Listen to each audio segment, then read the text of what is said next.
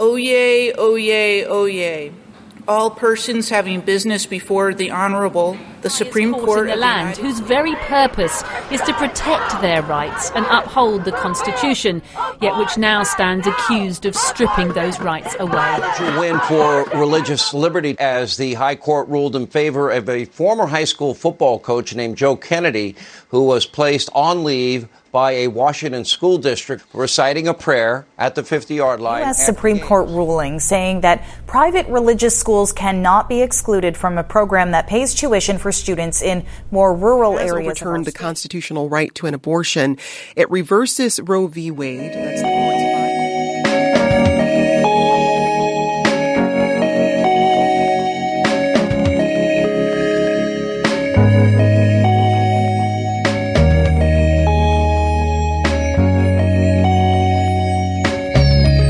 Welcome to Inspired by Interfaith Voices. I'm Umbreen Khan. Each week, we explore the beliefs shaping our world. One issue that we come back to often is religious freedom. In the last month, a series of decisions by the Supreme Court have some celebrating and others lamenting. The court has played a critical role in discerning what religious freedom looks like in different contexts, from public school classrooms to private spheres like our bedrooms. This month, a new conservative majority upended long-standing precedents, generating a wave of marches and protests.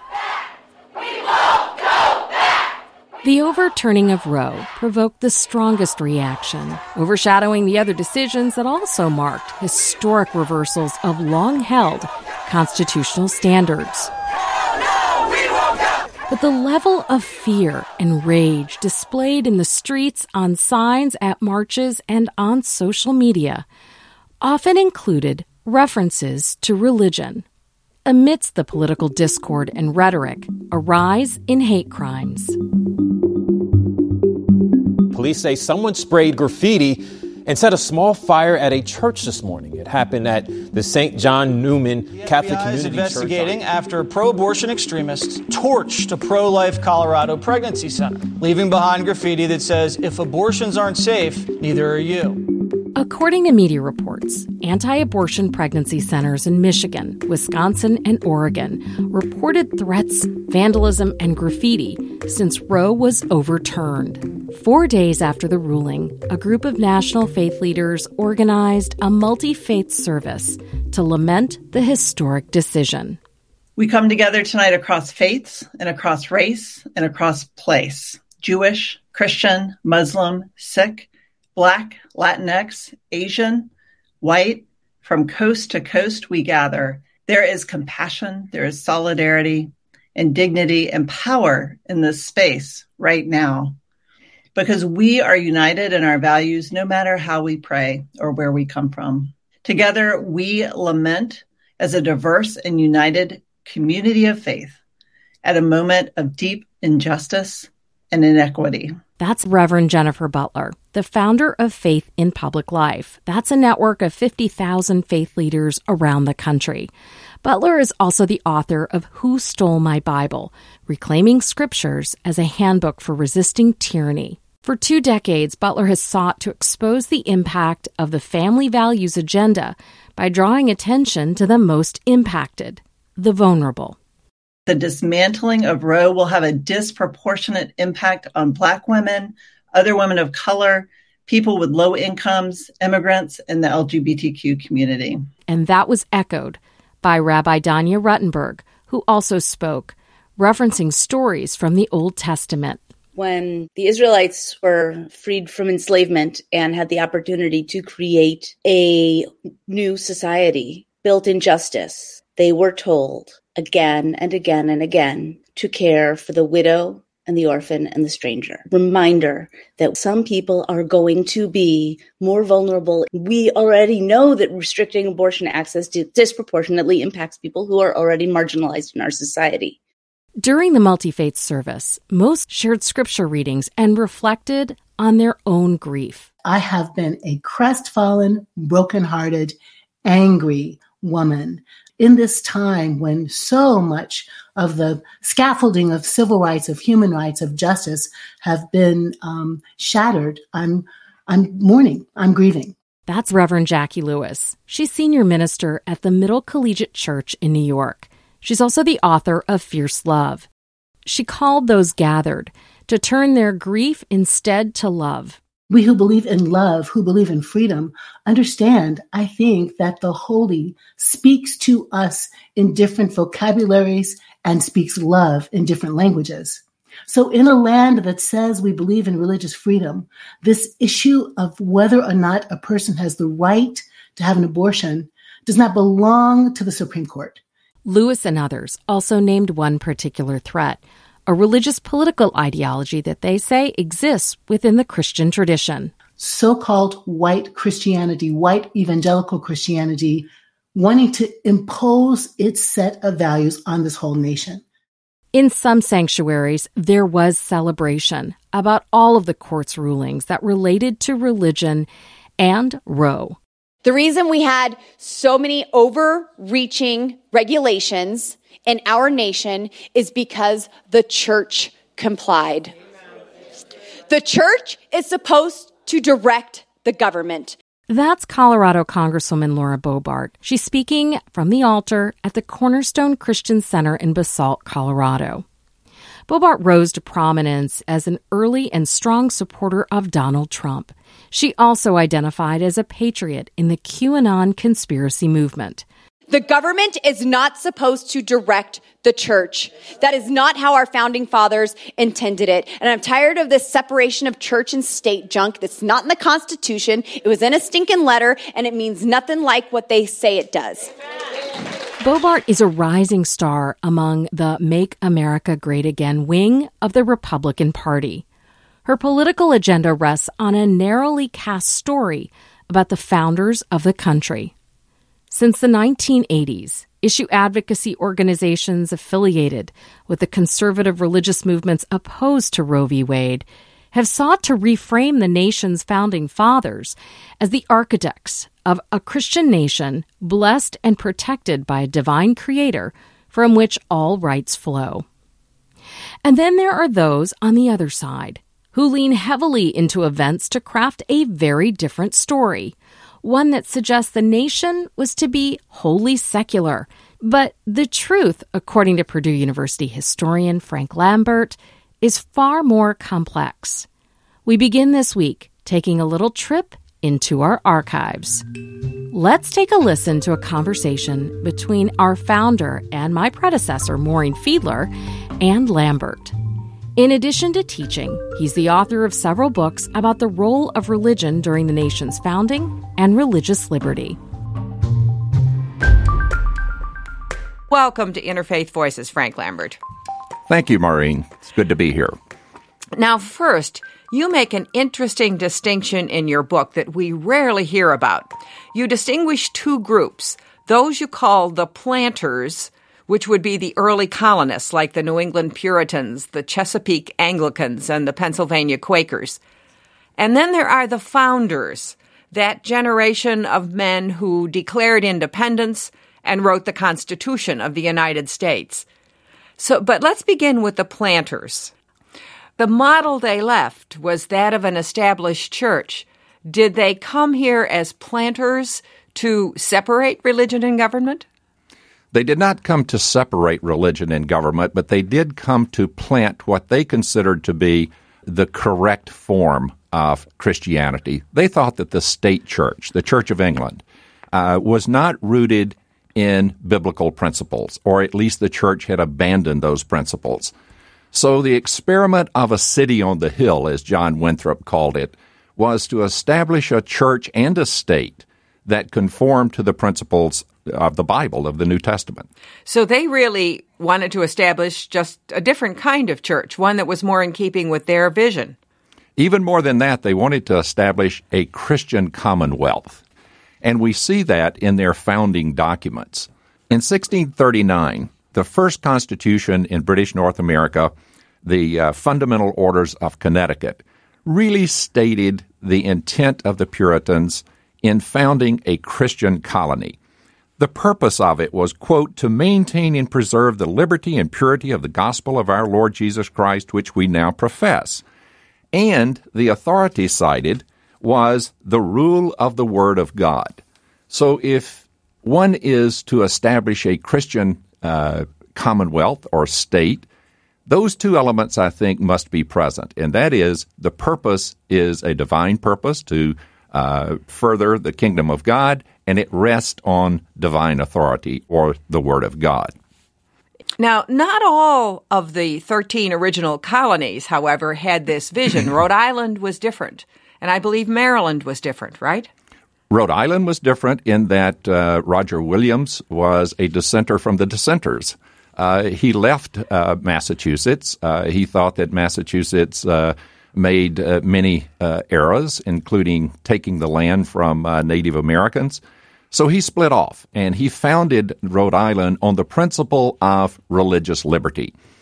So did Lord Baltimore in Maryland. Lord Baltimore was a Catholic, and of course Catholics were under severe pressure and persecution in England.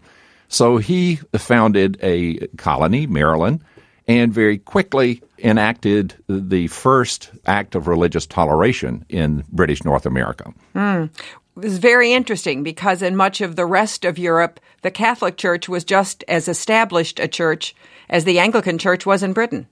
Exactly, but Lord Baltimore and his Catholic followers found themselves in a different position. I mean, now they were in a place that was predominantly Protestant. There were no bishops here. Certainly the Pope was 3,000 or 4,000 miles away, so they had to accommodate to their new situation, and they did so by proclaiming religious toleration not only for themselves, but for all inhabitants of Maryland. Now let's move to the other group, the Founding Fathers, that 18th century generation of men who declared independence and wrote the U.S. Constitution. And you say they evolved a different vision of the role of religion in governance because of two influences, the Enlightenment and the Great Awakening. How so? Their vision was different. The Great Awakening occurred in the middle of the 18th century, namely in the 1740s, 1750s.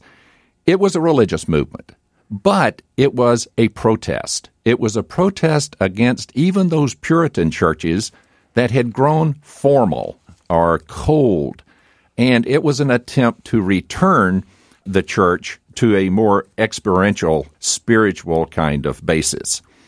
Not many of the founders were directly affected by that, but it changed something very important in this country, and that is religious authority. Because now religious authority, churches, clergymen, are under attack. Now it's the individual, the professing individual, who is at center stage. So by 1776, the fastest growing sects in British North America are evangelical sects like the Methodist, the Baptist, the Presbyterians. And at the center of those was the individual, the believing individual, the confessing individual, not some hierarchy. The second influence was the Enlightenment. And the Enlightenment, in a few words, was a worldview in which human reason supplanted divine revelation as the key to understanding the universe. Now, that does not mean that the founders who embraced the Enlightenment rejected God, rejected religion. They did not. They started with the notion that God created the universe. But God created it in an orderly way according to natural law. And they believed that if they could discern the natural law, they could control nature through science. So in the social realm, they believed that if they used their reason, they could construct a society that protected the natural rights of individuals and would preserve individual liberty. Now, as a result of these influences, would it be fair to say that this generation of founders actually moved us toward what is today called separation of church and state? I think that is a correct view. And they did so for very specific reasons. What were they trying to do in 1776? Well, of course, in 1776, they were declaring home rule. They were separating from Britain. So the whole project in 1776 was to provide a rationale and to provide evidence for this radical revolutionary act of separation. And so they did that, and we see the results in the Declaration of Independence. Now, in that document, we see the claim of natural rights. Natural rights came from God. They're God-given rights that every human being has, the right to life, liberty, pursuit of happiness, and no governor can take those from people. And Maureen, there's an interesting part of the Declaration that I would like to speak to for just a moment because it speaks directly to this notion of religion. Okay. If you look at the second paragraph, there is the discussion of a covenant or a social contract.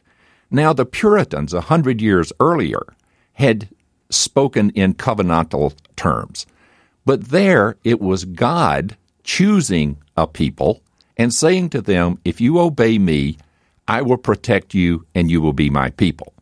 In the Declaration, the covenant is drawn up not by God, but by the people, by the governed. And the governed draws up a covenant with the governors. And the governors are of their own choosing. And in that covenant, the governed declare that they will obey the governors only as long as the governors protect their rights and their property. That's a very different kind of covenant. Perhaps you could call it a secular covenant, but certainly it stands in contrast to the covenant of the Puritans 100 years earlier.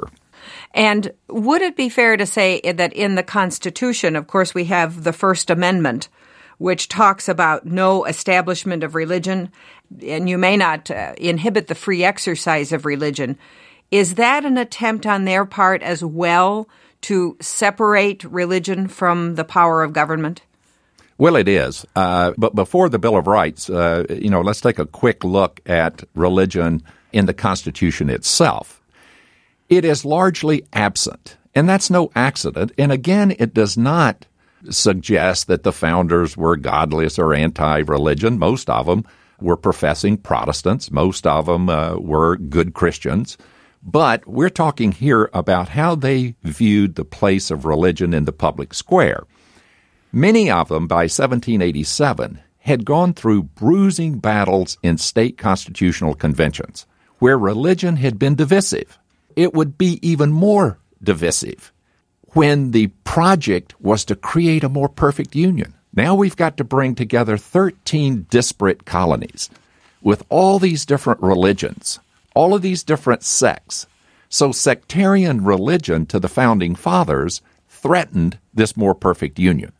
So in essence, they said, we really don't want religion and the federal government to mix. And so they left religion out. The only place you're going to see religion in the U.S. Constitution is in the negative. There shall be no religious test as a qualification for office. And that's it.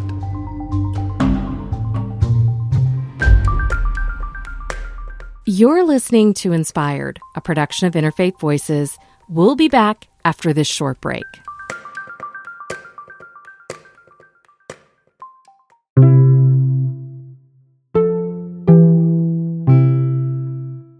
Hi, friends. I hope you're enjoying the show so far. I just want to say thank you. Thank you for listening. Thank you for being part of our community. I don't know if you know this, but we are on the air all the way from Richmond, Virginia to Ketchikan, Alaska, and in so many places in between. We're a national show, and we are a small and mighty team committed to bringing you stories and sounds from around the world that convey not only the diversity and the pluralism of our country, but the beliefs that are shaping our world, our politics, our culture, and the ideas that sustain us and inspire us to think about where we are going. And that brings me to this question. If you value us, if you enjoy listening and appreciate what you're hearing, I want to ask you to take a moment to consider becoming a sustaining member of Interfaith Voices, or make a one-time donation at interfaithradio.networkforgood.com. That's interfaithradio.networkforgood.com. faith.networkforgood.com. Thank you, and let's get back to the show.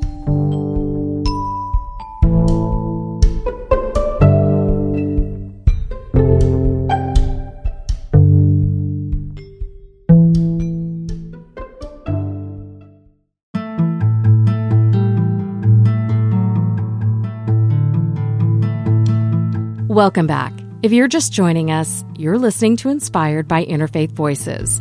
I'm Umbreen Khan. Before the break, Maureen Fiedler was speaking with historian Frank Lambert. He's the author of several books, including The Founding Fathers and the Place of Religion in America. Let's get back to the conversation. So the founders, in your view, didn't intend to found a quote-unquote Christian nation? Oh, I think not. Not at all. That was not the project of 1787. And I think they saw the difference between state and nation. They were creating a state, a body politic. But they were not interested in creating a Christian state. At the same time, they saw an important place for religion in the nation. They saw religion as promoting morality. And to them, morality was central to Republican virtue. Yet there was a poll in 2007, which I'm sure you're aware of, that found that 65% of Americans believe that the nation's founders intended the U.S. to be a Christian nation. What do you suppose folks that say that mean by that phrase? Many times when people look at the founding of the nation, and in particular the ideas of the founding fathers, they assign to the founders sentiments, ideas, principles that really they want, that is, the people in the present, want to validate their own agendas. But if you go back and look at what the founders said, what they did within context, I cannot see any basis for making the case that they were interested in founding a Christian commonwealth. On the other hand, they weren't trying to create an atheistic commonwealth either. I mean, religion was not a part of what they were doing in 1787. If we look around, though, we often seem like we're a Christian nation, like Christians make up, vast majority of the population. There are Bible verses etched on stone all over federal buildings and monuments. That sounds very Christian to a lot of people.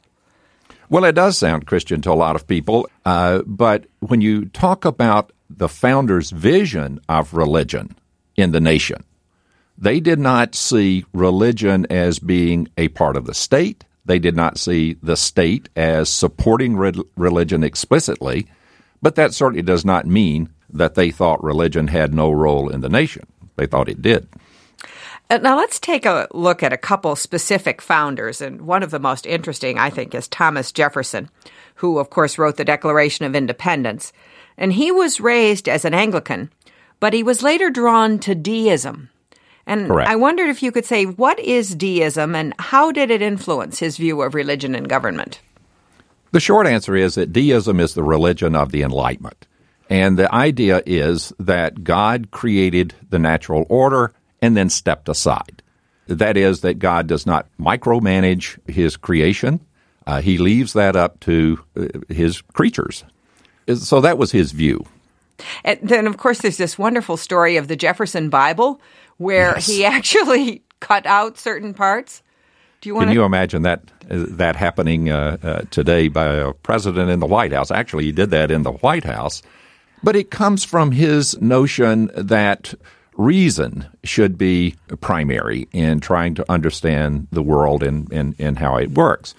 So when he took the razor of reason to the Bible, he eliminated the entire Old Testament because he thought that it talked about a supernatural, even tyrannical God who seemed to govern by whimsy. Next, he eliminated Paul. He did not like Paul and thought that Paul, again, was given too much to supernaturalism, miracles, the Damascus Road experience and what have you. So anyway, he's now down to essentially the four Gospels. He then literally cut out every suggestion of miracle and every suggestion that ran against Jefferson's understanding of the natural order. What he was left with were the morals of Jesus, or those that were ascribed to Jesus. A very thin book, indeed, yes. Of course, we can't look at all of the founders, but I wanted to at least take a glimpse at good old Ben Franklin. And Yes. what was his view of religion's place in government? And there are some who maintain that he was an atheist, and I wondered if there's any truth to that. There's absolutely no truth, and the reason I say that without hesitation is that he left a creed. And the first words in the creed is, I believe in one God. Now, true, he went on to say, and not much more. And he spoke directly about the divinity of Jesus, and he doubted it, and he said he was an old man and didn't have time to study it, but figured that he very soon would find out firsthand. But he was a product of the Enlightenment. He was a scientist. He believed that the essence of religion was morality, and that's what he preached. And his view of religion and government would have been a separation of the two? Well, a separation of the two, but when we talk about separation of church and state, too often we talk about the high wall that Thomas Jefferson used as a metaphor. Franklin would not have used a high wall. For example, at the Constitutional Convention, he actually advocated at one point that the delegates begin sessions with prayer. It was rejected. In fact, in a footnote on his copy, he said only 3 or 4 delegates even thought it was an interesting idea, and it was tabled, so there was no opening of prayer. Now, as we said in the beginning, people like to project their own values onto the founders, reading Sure. into them whatever they want. And I wonder, what do liberals most often get wrong, and what do conservatives most often get wrong? Well, I think that liberals sometimes want to turn all of the founders into deists. Or turn them all into secularist. They want to remove any hint of religion from their proceedings. And I think that's inaccurate. The founders believed in God as creator. The founders believed in providence, albeit they thought that human beings were important instruments of providence. They certainly believed in Christian morality. So I think it's wrong to read back that here were secularists who had no interest, no religious convictions, and wanted to have nothing to do with religion. I think that's a false reading. As far as conservatives, they want to do the opposite. They want to turn the founding fathers into Bible-thumping evangelicals. That these were all people who were firm believers in Jesus Christ, and now I'm quoting a person who cited that view recently, that George Washington would be a member of the religious right today. I think that's wrong. Most of them, in fact, were not evangelicals. Some were deists, most were rationalists, some were members of the Church of England, with all that means. Frank, thanks so much for joining us today. It was my pleasure, Maureen.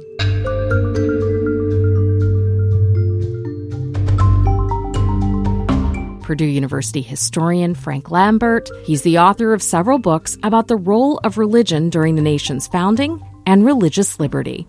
You're listening to Inspired, a production of Interfaith Voices.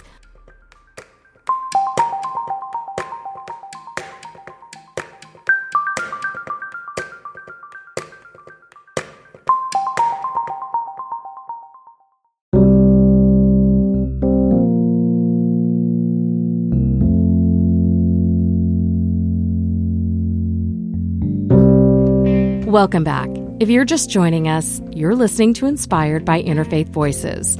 I'm Umbreen Khan. This month, the Supreme Court issued a series of controversial decisions that deal with the separation of church and state, including 2 that deal explicitly with public schools. The perception among many is that religious groups welcome the rulings, the easing of restrictions on prayers and on taxpayer funding.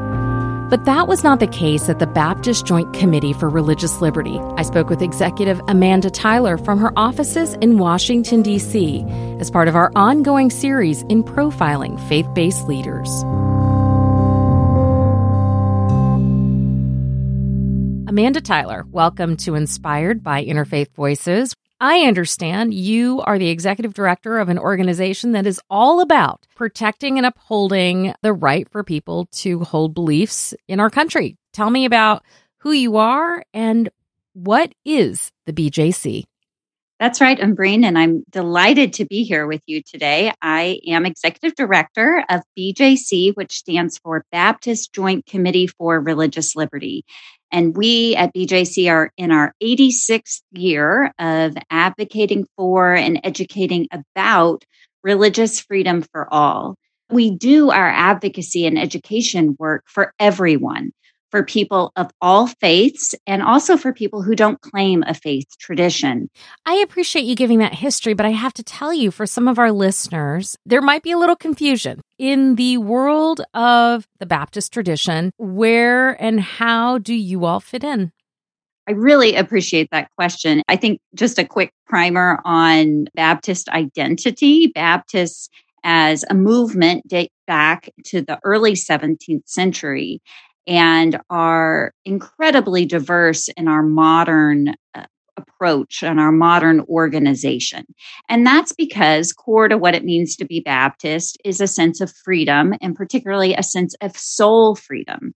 This idea that each individual is uniquely able to come before God, and that no person, not even a government authority, not even the king in the 17th century parlance, should come between a person and his or her relationship with God. And so that understanding of soul freedom, of congregational freedom, has led to a number of different organizations of Baptists. For the last 3 decades, the Southern Baptist Convention has not supported BJC's work. In the meantime, we have been supported by 15 other Baptist denominations.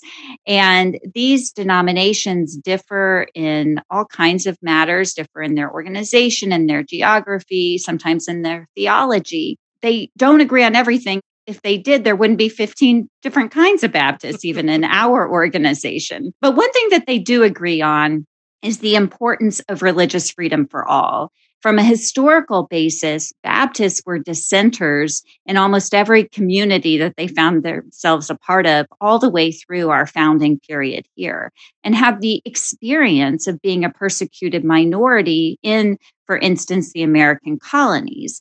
And so this idea that the government is not our friend, but our foe, that has led to this idea that we want to keep the institutions of religion and government separated. And then also just from an understanding of love of neighbor, that we protect our neighbor's faith freedom as fiercely as we protect our own, that is how we live out Jesus's commandment to us in the context of religious freedom. You know, you just said that perception of being persecuted by the state is a characteristic or almost part of the kind of the ethos of this history that Baptists have in the United States. Can you give us an example? Sure, absolutely. In the colonial period of the United States, there were established religions in almost all of the colonies, and none of those established religions were Baptists. And so Baptists in that way found themselves to be on the outside, not in power, and they viewed religion and government as being uniquely ill-equipped in matters of religion. And so Baptists were some of the earliest advocates who really petitioned leaders like Thomas Jefferson and James Madison in Virginia to include additional protections for religious freedom, first at the state level and then at the federal level as well. And so that understanding, having had experience as a persecuted minority, helped animate and elucidate these values for religious freedom for all. Now, flash forward to our current context, Baptists are not a persecuted minority, but we have that experience that leads us to advocate for those neighbors who are. And so most of our modern day advocacy work are for religious minorities in this country, for those who don't claim a faith tradition, those who are finding themselves in a place that needs protection and needs extra advocacy for their religious freedom rights. This has been a busy month. There is a lot of talk about religious freedom and the relationship between faith and government. Well, you say it's been a busy month. As we have our conversation here today, it's been an absolutely devastating week with news and opinions out of the Supreme Court. It's been devastating, I believe, for the credibility of the court. It's been devastating for the rights of women in this country, and it has been devastating for religious freedom. It started with a decision called Carson v. Macon, a case that came out of the state of Maine that had to do with public funding of religious schools. And this case is really an earthquake for religious freedom because for the first time, the Supreme Court held that if a state provides a public benefit, that it must, not may, but must provide funding for religion. And this is a huge break with longstanding principles of American religious freedom. In the Carson case, the dissenters spoke specifically to that separation of church and state. Do you think they were being hyperbolic? Sadly, I don't think it was hyperbolic at all. The main dissent in the case, which was authored by Justice Breyer, almost no attention to the words in the first clause of the First Amendment, while giving almost exclusive attention to the words in the second. And so this understanding that the First Amendment has dual protections for religious freedom, the No Establishment Clause and the Free Exercise Clause. This has been a bedrock understanding of religious freedom in this country that we have long called the separation of church and state. That's really just constitutional shorthand for this idea that we protect everyone's religious freedom, both by protecting against its establishment by government and by protecting individuals' rights to freely exercise their religion. We cannot have religious freedom with only one half of those protections. But a majority of this court has forgotten that bedrock principle, has abandoned the principle of a strong establishment clause, and that enforcing those establishment clause principles is not at all hostile to religion or religious liberty. It is crucial to protecting religious freedom.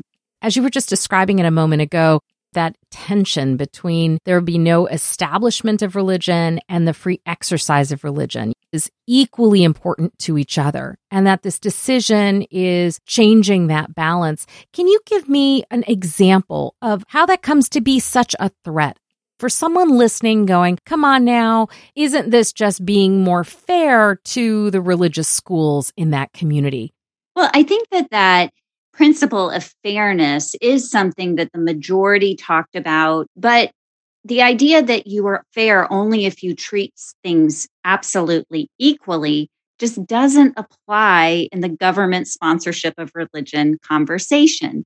And that's because we don't treat religion just like anything else. You know, this idea of funding religion is not the same thing as funding a soccer club or funding a debating society. That's because religion is unique. It has a distinct role, a special role, an incredibly superlative role in our society.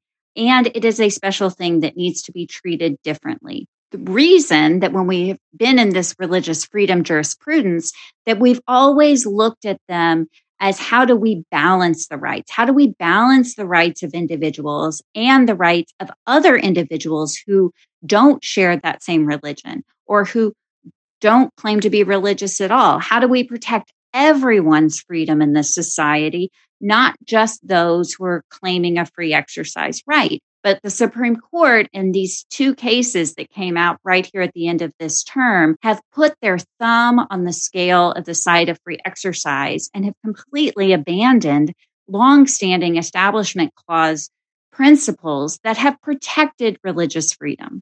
In Kennedy v. Bremerton, the decision to protect the rights of this coach, talk to us a little bit about what that case was about and what ripple effect that's going to have in public school systems. Coach Kennedy, in this case, is a public school employee, an assistant coach on the varsity football team, and he was asserting a free exercise and a free speech right to engage in prayer immediately after the varsity football game on the 50-yard line at a time and place where everyone in the school was there. Many people were joining in There are all kinds of photos of the fact that this was a very public prayer practice done while he was on duty as a public school employee. The public school officials in that case rightly read the precedent, understanding that we protect religious freedom by not having government-sponsored prayer in public school. And so they offered him a host of other ways for him to have a prayer practice, even while at work, but in ways that did not send the message that the government was sponsoring or endorsing his prayer practice, and in ways that didn't coerce, even implicitly, public school students to have to pray with him or engage with him. And he refused all of those alternatives and ended up, after being put on administrative leave from his job, not reapplying for his job and bringing this court case that went all the way up to the Supreme Court, not once, but twice, by the way. This is the second time that the court has ruled in some way on this particular coach's prayer practice. And in this case, just like in Carson, the court relied exclusively on the free exercise half of the religious freedom rights and protections, here free exercise plus free speech, and ignored establishment clause principles. And in doing so, they elevated their concern about Coach Kennedy's religious freedom rights over the religious freedom rights of everyone else in that community, including these public school students and their families who have a right to send their children to public school without worrying that an official at that public school is going to interfere with the choices they have made about how to provide religious instruction and whether to provide religious instruction. Justice Sotomayor wrote the dissent in this case, pointed out that we have always had different rules when it comes to protecting religious freedom in the public school context. And that's because public school students are, one, required to attend school. We have compulsory education. And also that we have long recognized that those students are particularly vulnerable and deserving of protection. Amanda, did you or your organization have a reaction to the court's decision to overturn another longstanding precedent, Roe v. Wade? Well, our primary public reaction was on Twitter, in a thread that I put out on Friday. And in that tweet, I reflected both personally, because as a woman, I can't take my identity out of my reaction to this decision. But I reacted as a woman, as American, and as a Christian, and found the opinion in the Dobbs case completely devastating and very concerning about what the future might hold for the health of women, for our individual rights and liberties, and for equality under the law. And the court, in tearing away this precedent, in throwing this incredibly volatile and debated issue back to the states, has really opened us up to even more political discord, and political discord particularly about religion, because we know that a number of states will be pursuing anti-abortion laws, total bans on abortion, and they'll be doing so with an explicitly religious agenda. And from a religious freedom perspective, we know that religion does not speak with one voice on abortion rights. There is not one position that all religious people have about abortion. And we fear that one religious perspective is going to take root over all others and be the reason that many of these abortion bans are passed in states. Without that protection of a fundamental right, we are going to have a lot more discord, a lot more debate about this issue, and in ways that I fear are not going to be good for religious freedom. The rulings that we've been discussing have many concerned about the court's support and favor for a certain interpretation of religious liberty, and have many others, especially in the faith community, raising alarms about the rising influence of what is described as Christian nationalism. How do you see it? Well, I am incredibly concerned about Christian nationalism. It suggests that to be a quote unquote true American, one has to be a Christian. And the problem with this ideology, of course, is it completely conflicts with our understanding of religious freedom for all. I have called Christian nationalism the greatest threat to religious freedom for all that our country faces today. And it is a threat not only on the grand scale in ways that we saw on January 6th, Christian nationalism as an ideology helped drive and intensify the attack on the Capitol and on democracy itself. It's a threat to Christianity itself. And I think that we as a people need to be particularly on guard and ready to have the tough conversations to work to dismantle Christian nationalism. The past week shows that we cannot rely on the United States Supreme Court to protect our rights. And so it is going to be up to every American to stand up for these values of religious freedom for all, even if the Supreme Court will not. How do you respond to Baptists who disagree with you, who don't see this as a threat, but a return to what they believe to be the origin story of the United States? One of the myths that Christian nationalism relies so heavily on is that the United States was founded as a Christian nation. It's this whole narrative of a founding story that directly conflicts not only with history, but with the founding documents themselves. They said that our belonging in society would not at all be predicated on what we believe or how we worship or how we identify religiously. So I would try to have a conversation of reason with them on that ground. But as a Christian, I have deep concerns about what Christian nationalism leads us to do with our faith, that it leads us into a place of idolatry, of worshiping country or political party above God. And that when we replace the American flag with the cross, then we lose our ability to speak truth to power. We lose our ability to be independent and to stay true to our religious convictions. I think we have lost touch in many places with truth itself. And this idea, and we're seeing it coming out in the hearings, but this idea that such a large percentage of the American public continues to believe the lie that the election was stolen just points to this idea that truth itself has become up for grabs. And when we lose touch with that, it becomes incredibly difficult for us to come together as a country.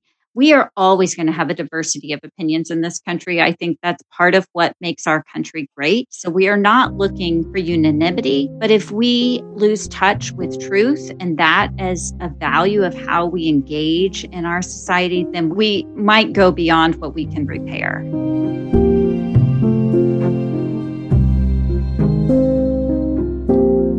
Amanda Tyler is the executive director of the Baptist Joint Committee for Religious Liberty. You can find details and a link to her bio in this week's show notes at interfaithradio.org. As Tyler noted at the beginning of our conversation, the Baptist Joint Committee for Religious Liberty does not represent the Southern Baptist Convention. The convention has its own arm to lobby and do issue advocacy, the Ethics and Religious Liberty Commission. In contrast to the Baptist Joint Committee, this week, the ERLC Interim Executive Director, Brent Leatherwood, celebrated several of the court's decisions in a statement. Brent Leatherwood, like Amanda Tyler, begins by professing the deeply personal nature of Baptist faith and its influence. Faith is deeply personal to so many Americans, and Christians, we believe that it rightly shapes every aspect of our lives. We live out our faith in any number of ways, both privately and publicly. But his organization takes a very different view when it comes to Coach Kennedy praying at the 50-yard line. This case with Coach Kennedy, it's centered on the latter, and we believe at the RLC that the Supreme Court rightly determined that an individual employed by a school does not forfeit his or her constitutional right to free expression simply by entering the schoolhouse gate, or, as it were in this case, the field of play. While the Baptist Joint Committee for Religious Liberty sees the decision as an imbalance favoring exercise over the prohibition of establishment, the Ethics and Religious Liberty Commission does not. If it were not already clear enough, this court views religious liberty as a bedrock right in our free republic. The question that many have raised is, will the religious liberty and free exercise rights being protected extend to all people of faith and conscience, including those who do not affiliate or identify with a religious tradition. That's all for this week's show. If you missed any part, you can stream it online at interfaithradio.org. While you're there, you can also learn about us, read the show notes, sign up for our newsletter, and explore the archives. You can find our podcast on Apple Podcasts, Stitcher, or really the podcaster of your choice. Just search Interfaith Voices. And while you're there, help us out. Leave a rating and a review. It helps others find us. A special thanks to MC Yogi for our theme music, additional music by Blue Dot Sessions, and a special thanks to our founder, Maureen Fiedler. This week's episode was produced by Kevin McCarthy, Richa Karmakor, and myself. The interview with Frank Lampert was produced by Laura Correll and Maureen Fiedler. We want to welcome the radio stations Hawaii Public Radio 1 and Radio IQ in Virginia. Welcome to the Inspired family. Inspired is a production of Interfaith Voices. We're a nonprofit, and we rely on the generous support of our listeners to bring you this show. I'm your host and executive producer, Umbreen Khan. Remember to stay safe, stay well, and stay connected. I'll see you next week.